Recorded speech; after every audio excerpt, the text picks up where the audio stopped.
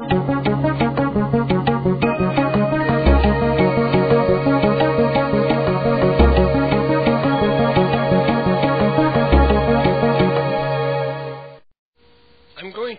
want to read what Jesus prayed for you and me so that we might have a better understanding a little bit about our relationship with God.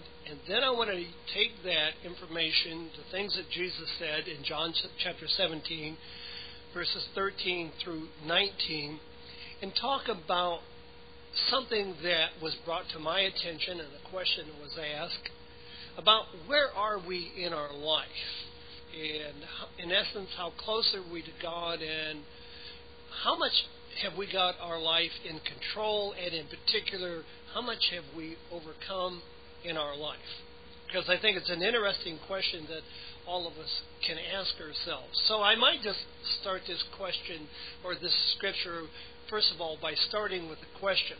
How many of you, us, have overcome the problems that we have?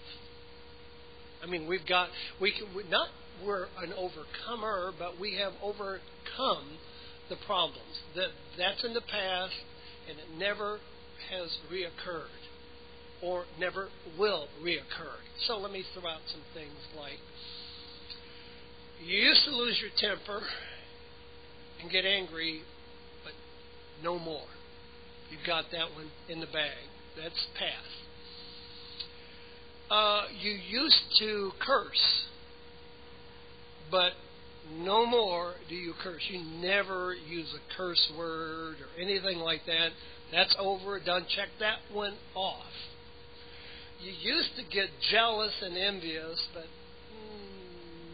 no more. Oh, by the way, you've overcome the fact that you used to get down in the dumps and depressed and discouraged and felt hopeless and helpless and all those things. But, oh no, you're just a ball of joy and happiness. And you used to be envious of other people. You kind of turned green, but, oh, not anymore. You've got that overcome as well. So I'm just throwing out some possibilities. You used to like to eat fattening foods, but no more do you even think about that. And you would never drink more than you should drink. Of course, you immediately think alcoholic, but, it could be diet sodas. It could be coffee. Anyhow.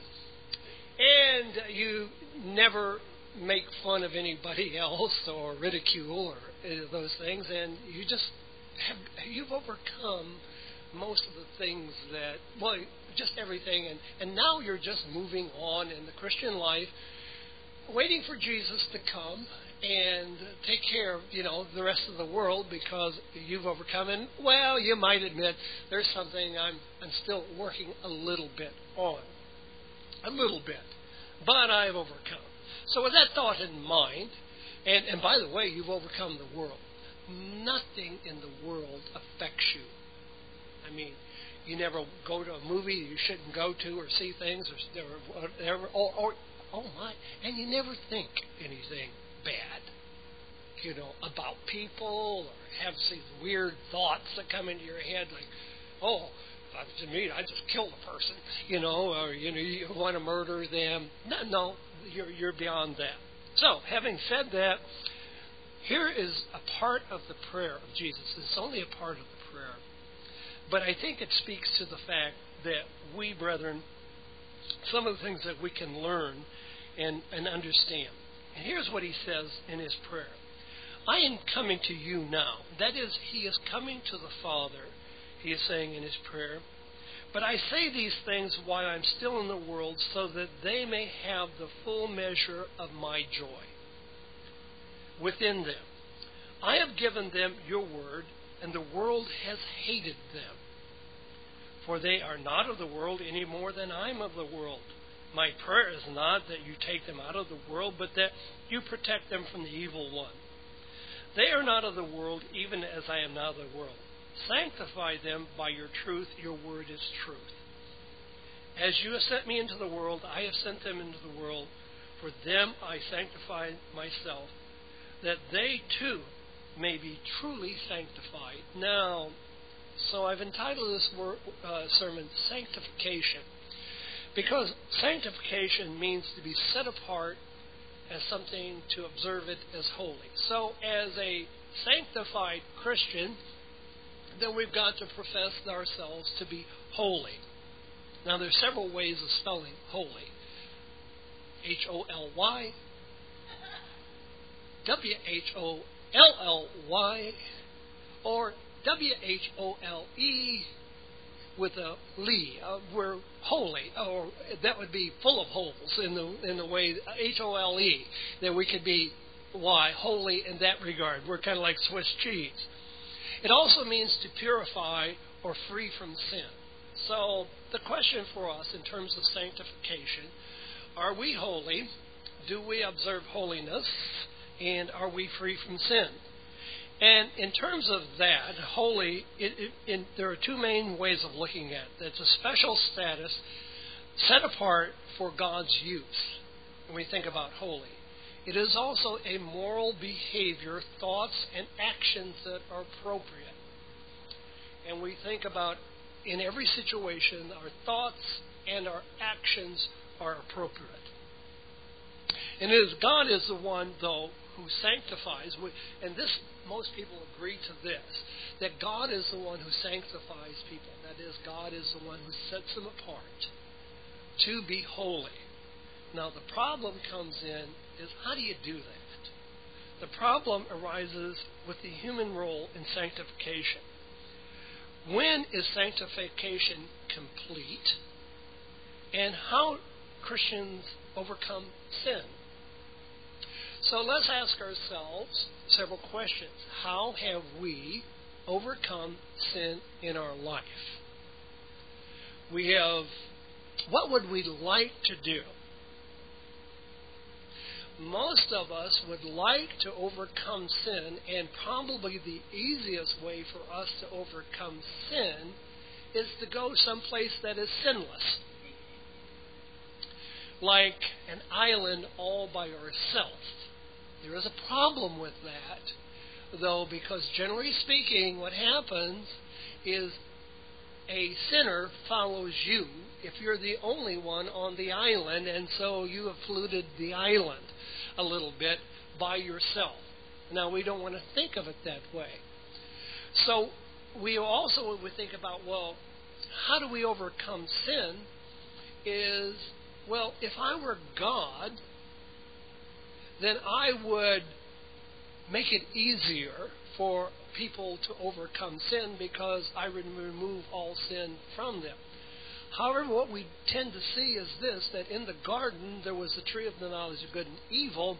And by the way, as we've already read, where in the world is Jesus saying that he is sending his disciples? He's sending them into the world like he was sent into the world. Now, probably if we were to allow ourselves to think about this for a moment, we would say to Jesus, what in the blank are you thinking? And yes, that's probably how we would present it. And by the way, we would have a problem there, because we're accusing God of being unrighteous, unholy, and obviously he's not doing things our way. Now, here we understand, and we should understand, that Jesus has a true perspective on our human reality. And I want to read just a couple of verses prior to this from John chapter 17, and beginning here in verse 11. He says, I will remain in the world no longer, but they are still in the world, and I am coming to you, Holy Father. Protect them through the power of your name. Your name you gave me, so that they may be one as we are one. While I was with them, I protected them and kept them safe by that name you gave me. None has been lost except the one doomed to destruction, so that the Scripture might be fulfilled. Now let us think about this for a moment, and let us take a look at some of the things that Jesus is telling us. He is telling in his prayers, I am still in the world. In other words, I have not separated myself at this moment in time to talk about the issue and the problem that they have in terms of being holy, sanctified, living a righteous life in this life. I'm still here in this world. I understand their problems. I understand their difficulties, their struggles that they're having. He is also saying that we are protected by the power of His name. And that's very important for us to realize, because there is one name that Jesus keeps talking about, and one reason that Jesus came to the earth is not only to save sinners, but to reveal the Father and who God really is. Now, this is important because when we think about how that we have tried to overcome sin, overcome aspects of our life, normally it is by self-determination. We set our will to overcome something. So, when we set our will, there are several things that we do. We avoid everybody else. We also condemn everybody else. And generally speaking, we're as irritable and as cranky and as impossible to get along with. And we feel really guilty and full of shame because, generally speaking, I have found that people who have set their will tend to get really down on themselves, and they also get down on other people because if they think they have done it, then there is a feeling of righteousness. But where does that righteousness come? It is stuck severely or totally in the center of self. It is self-righteousness. Well, if I can do it, anybody can do this. If I can quit smoking, everybody ought to be able to quit smoking. Well, if I can lose weight, everybody ought to be able to lose weight. Well, it doesn't happen that way. If I can control my temper, everybody can control my temper. If I can do it, then everybody can do it. There's a self-righteousness that comes there. So Christians, to be a Christian in this world, it's kind of, I put it down as a meanness. It's about us and what we do and how we see it. But Jesus said He protected His disciples by the name that God gave Him. And the name that God gave to Him is that He is the Christ. And we're going to talk about that, Jesus. But then He also tells us about the name of the Father, who the Father really is. And this is important in terms of our being sanctified and understanding. And then He says, and this is encouraged, that none is lost. Now, here are the encouraging things about it. He's saying, look, I am praying for you. I have protected you by the name of the Father, the Son, the Holy Spirit, who God is, one. The fact that God has called you because you know these things. I've done that. That you will be taken care of, and I will lose none. See, all of these things are encouraged. Now, Jeanette sang the song, I am weak and He is strong. That is the reality, and we are trying to have a closer walk with God. Now, none of Jesus' disciples were lost despite their weaknesses. And there were some weaknesses, and we can understand. Now, we read early, and I had us read in 1 Corinthians, that Paul talked about the church in Corinth, in 1 Corinthians 1, verse 2, that it was a sanctified body, and then he talks about the kind of individuals that they are. And then it's a body of people who call upon the name of the Lord Jesus Christ. And when we think about the Lord Jesus Christ, this is the full force of the name. Because you have to realize, he says, the Lord Jesus Christ. So what can we learn from that when we think about sanctification? First of all, that Jesus is Lord. He is Lord of lords. He is King of kings. We serve Him. We worship Him as our Lord. We seek first the kingdom of God, the Lord. Secondly, Jesus. The name Jesus means that He came to save His people. This is Matthew 1:21. It is Jesus who came to save sinners. of which all of us are. Then Christ, that is the Messiah, the anointed one, the one that God has chosen specifically, and Jesus in essence says, "Here I am, Lord." Now, when we think also about God working our life in sanctification, we have to think about the peace that Jesus gives to us. And so I want us to read a little bit, because Jesus gives us a little clearer definition. Because when we think of peace, generally, to have peace, we have to have things our way. And because if it's our way, then we feel like we're at peace. And that is not the peace that Jesus leaves us. In John chapter 14, verses 23 through 30, we see, here's what Jesus replied. "If anyone loves me, he will obey my teachings." So when we think about sanctification, God working our lives, if we love God, we will obey His teaching. But the precursor to all of this is loving God. Now there's another point here that we're going to get to, and it's important for me to mention this to you at this time. If you don't believe that God loves you, you are not going to overcome.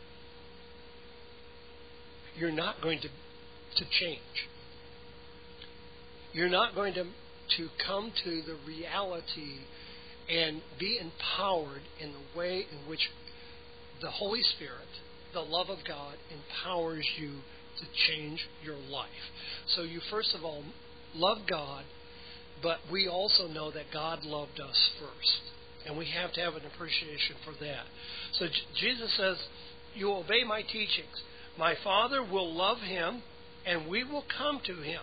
Not just Jesus, but also the Father will come to him and make our home with him. Not just a tabernacle, not just a house, but make a home with him.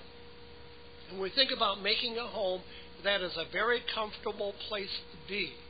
And I tell you what, you can change so much better without stress than you can under pressure. You can change. Now, I'll give you an example of this. Runners who run the 100-yard dash run faster when they're relaxed. You think, well, no, if I'm under pressure, I'll run faster. No, they run faster when they're relaxed. I'm going to suggest to you that Christians grow more when they're relaxed. And it isn't relaxing by saying, or, taking a tranquilizer or something like that. But it's what God is doing in our life and who God is. It says, "He who does not love me will not obey my teachings. These words you hear from me are not my own." And again, Jesus is not taking credit for the things that he is teaching. They belong to the Father who sent me. "All this I have spoken to you while still with you. But the Counselor, the Holy Spirit, whom the Father will send in my name, he will teach you all things and will remind you of everything I have said to you. Peace," this verse 27, "I leave with you. My peace I give you. I do not give you as the world gives. And do not let your hearts be troubled, and do not be afraid." The peace that we have from God is not the world's peace. For the world to have peace today, everybody would have to have what they want, when they want it, how they want it, and the like. And it leads to anarchy, it leads to chaos, and all of things. No, Jesus has given us peace in a less than peaceful world.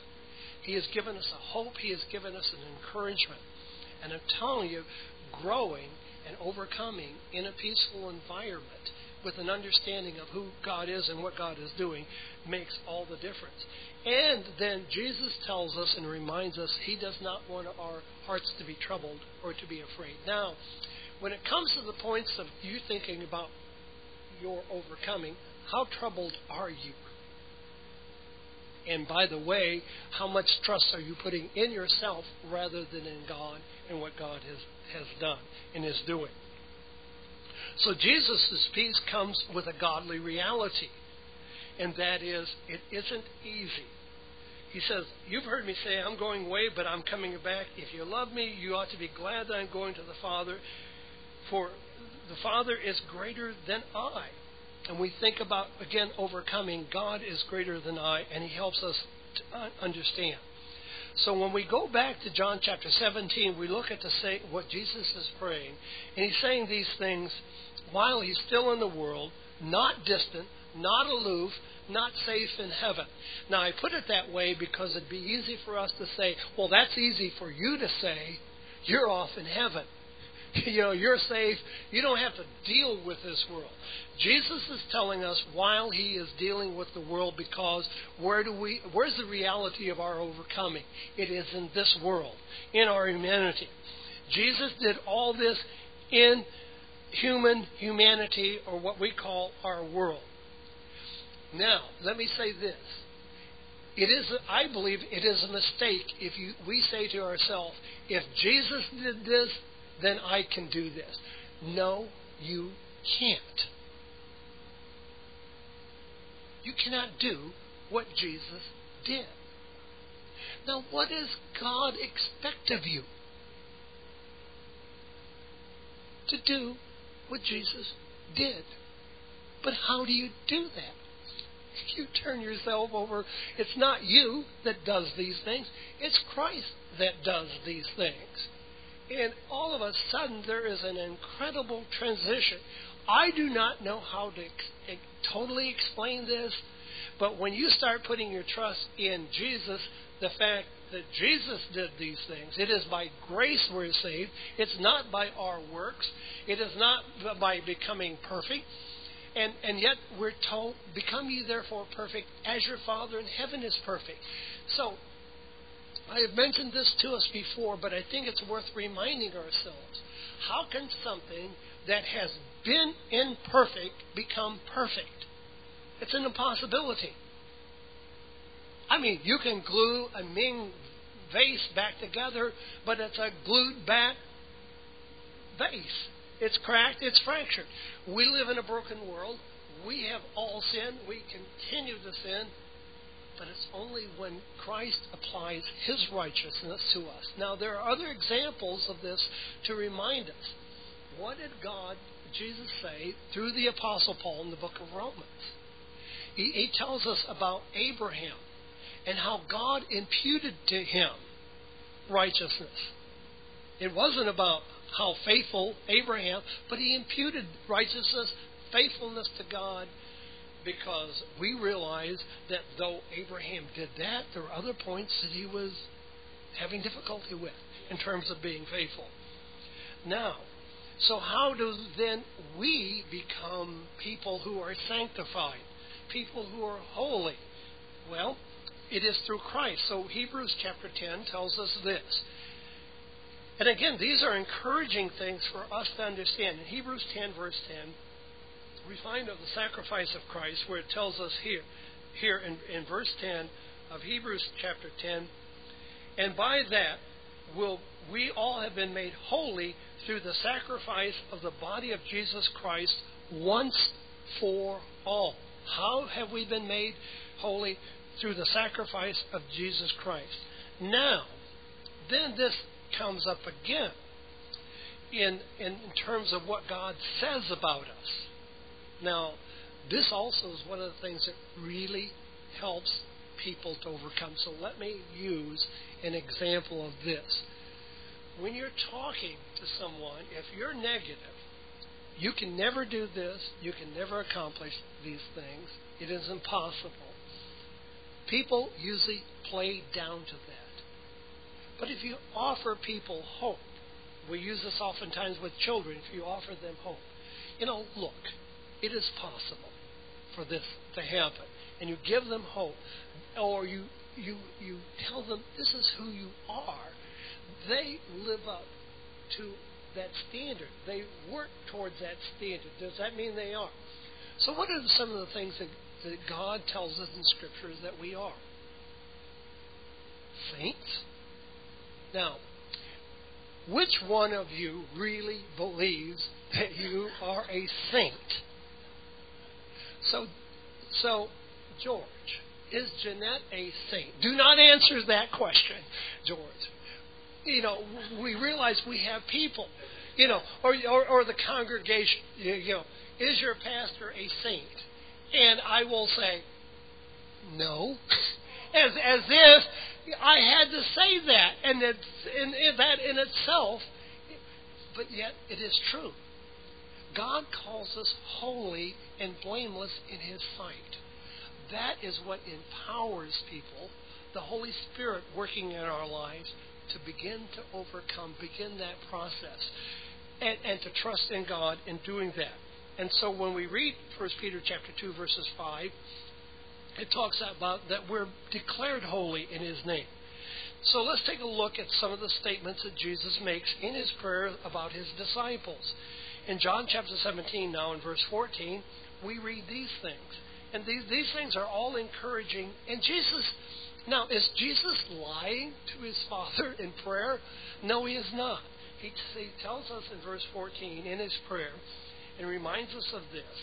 He says, I have given them your word, and the world has hated them. For they are not of the world any more than I am of the world. Do you believe that? This is what Jesus said. Jesus says to the disciple, you are no more part of the world than I am part of the world. But Lord, what are you saying?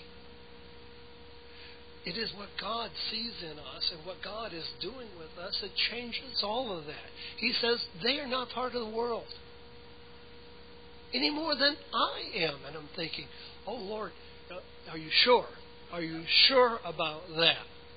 To me, brethren, that is so encouraging. And it is true because Jesus says it's true. What does that make me want to do? Not be a part of the world. Not live a worldly life in the world in which I live. So he says that. Now, we recognize that the world doesn't like us. And we have to ask ourselves this question, do we want the world to like us? And that's a struggle that we have.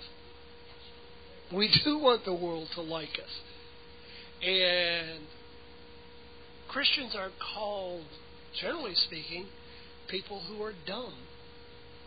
Who, that you believe in God in the world in which we live.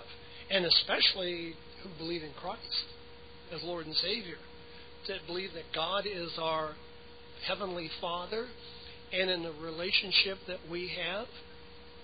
Now,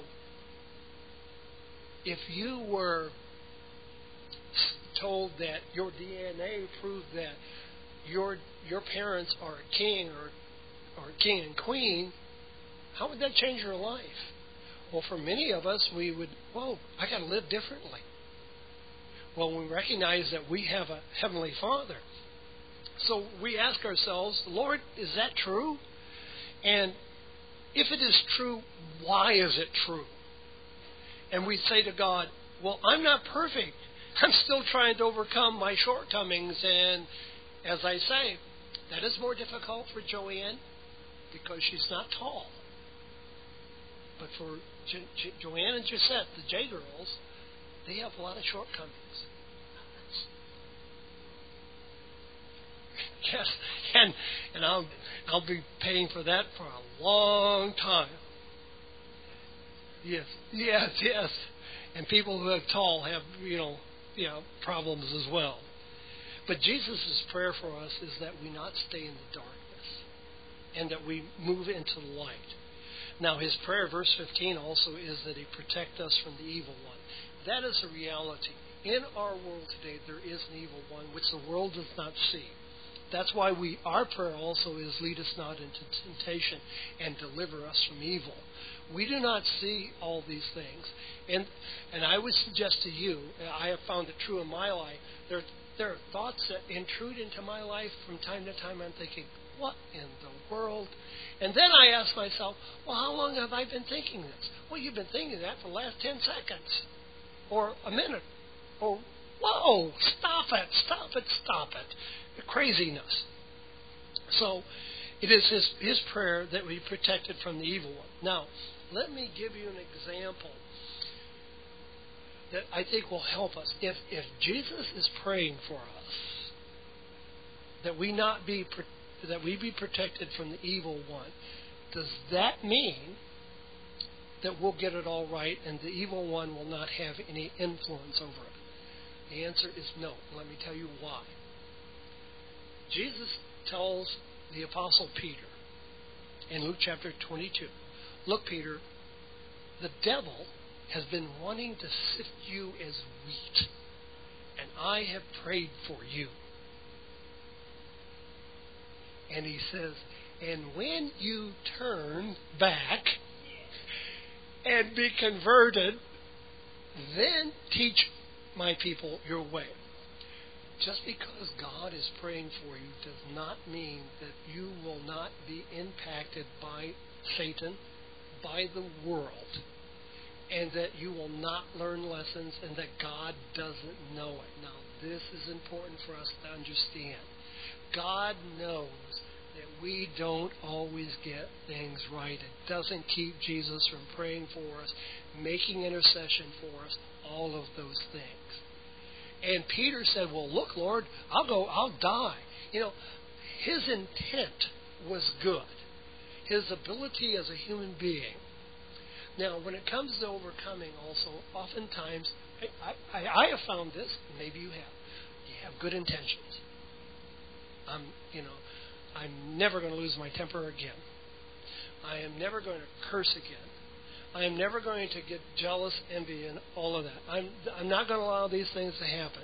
I will never be tempted by another brownie or chocolate chip cookie or anything like that. I will not do that.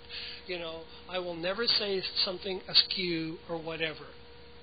And the bottom line is, in our humanity, we still do that. So we have to recognize this. Now, this is also important, and for sake of time, I will refer to this. In Romans chapter 5, it tells us, the Apostle Paul tells us, while we were yet sinners, Christ died for us. That applies today to us. He gave his life for us. And we still are human beings. We are sinners who don't want to sin. We are trying to leave that past behind. We are making progress. We are growing towards... And again, one of the encouraging scriptures is to grow in the grace and the knowledge of our Lord and Savior Jesus Christ. Does that mean we can just, be flippant about it? No. There are so many things in a human relationship that you do because you love somebody. And when you do it because you love somebody, not because this is what I got to do and I got to set my will to do it. You do it because you love them. There are sacrifices that you make, and you realize in your life, well, I really don't want to do this, but because I love this person, I will do this.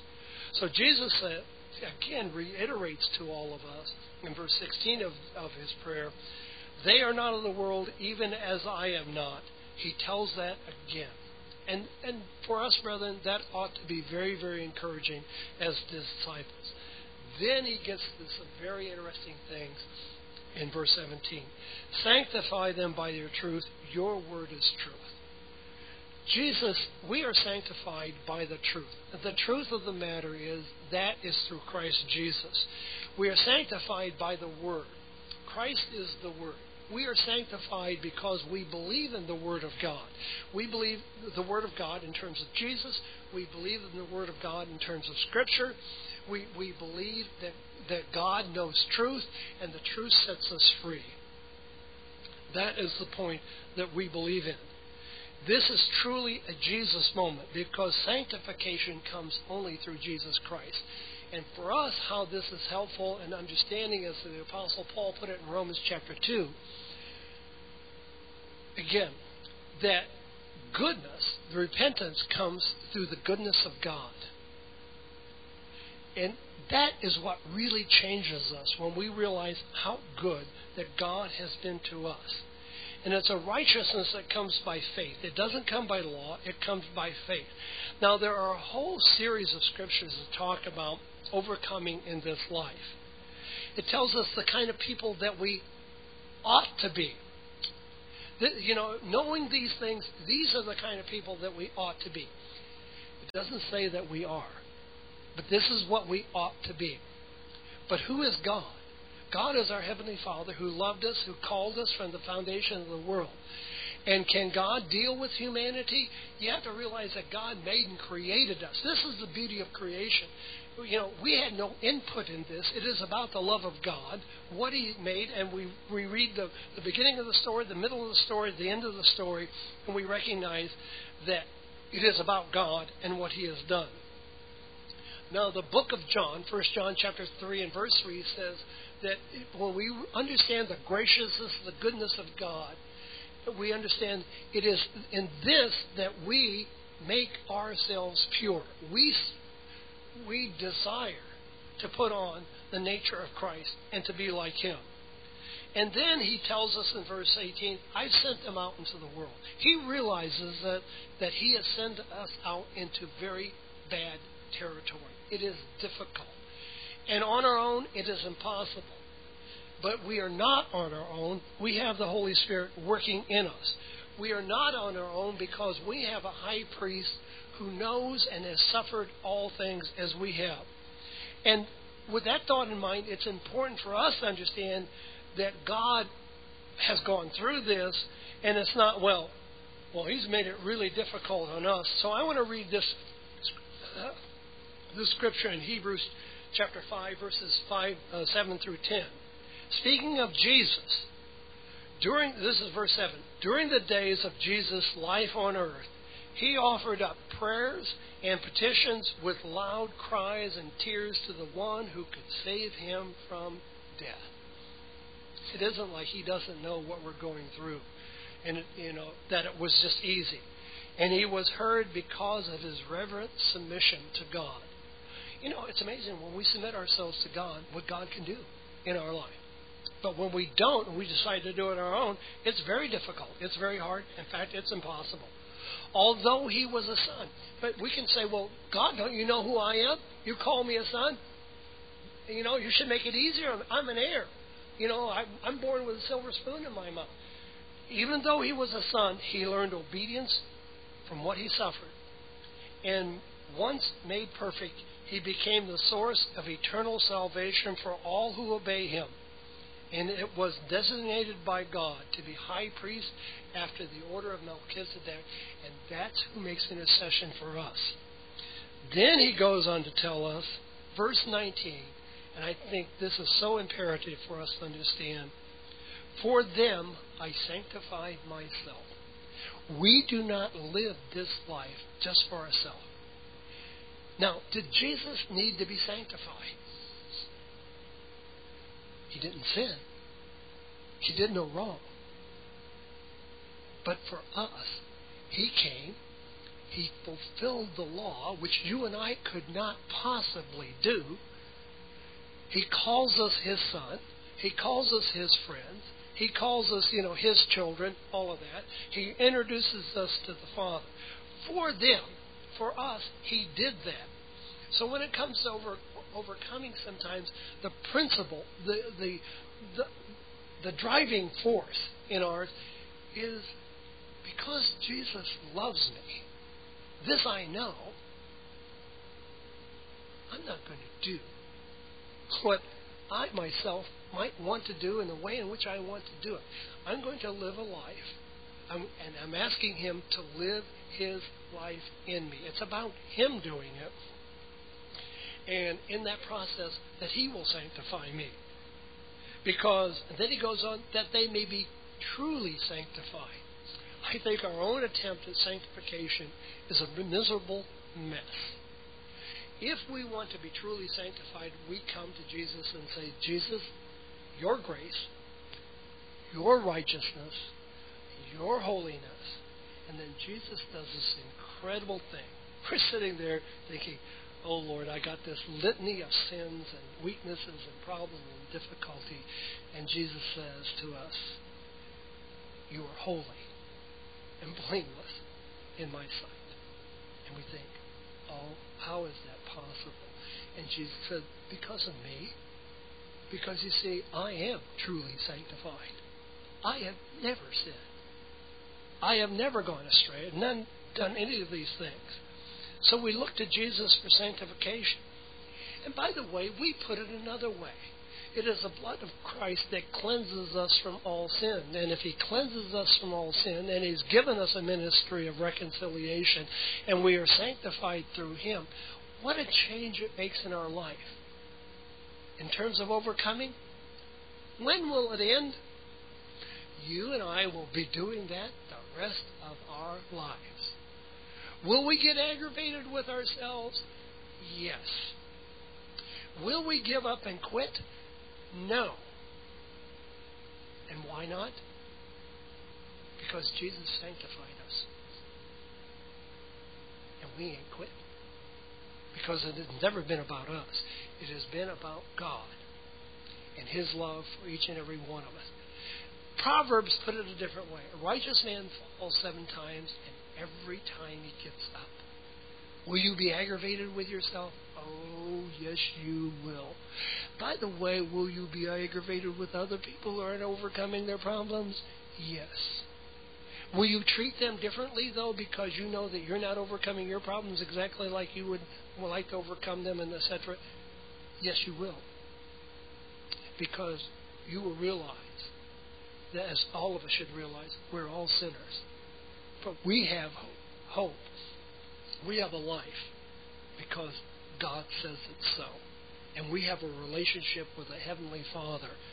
And we are sanctified through Christ Jesus, who lived the perfect life, sanctified Himself for us, so that we might know the joy, the hope in this life.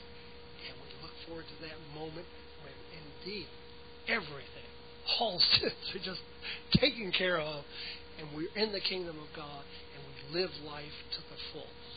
So that in part is what sanctification is about. God has given us a holy calling. He called us knowing who we are. He will get the job done. And Jesus tells us other things like, those that are mine, I will not lose a single one. Trust Him. Trust and obey. For there's no other way. Let's give God thanks. Father in heaven, thank you very much for your Son, our Lord and Savior. Thank you for the perfect life He lived and the love, the high priest that He is, who makes intercessions for us, knowing, Father, our weaknesses, and that we can come boldly before your throne of grace because of Him. Again, now we ask your blessing, your dismissal, and we thank you for all things in Jesus' name. Amen. Feeling the blues today, or tired of life already? Do you have questions about life, or need spiritual advice? The Worldwide Church of God is located in Fairfield, Santa Rosa, and Modesto, California. We welcome everyone to attend our worship services with us every week at the times listed on your screen.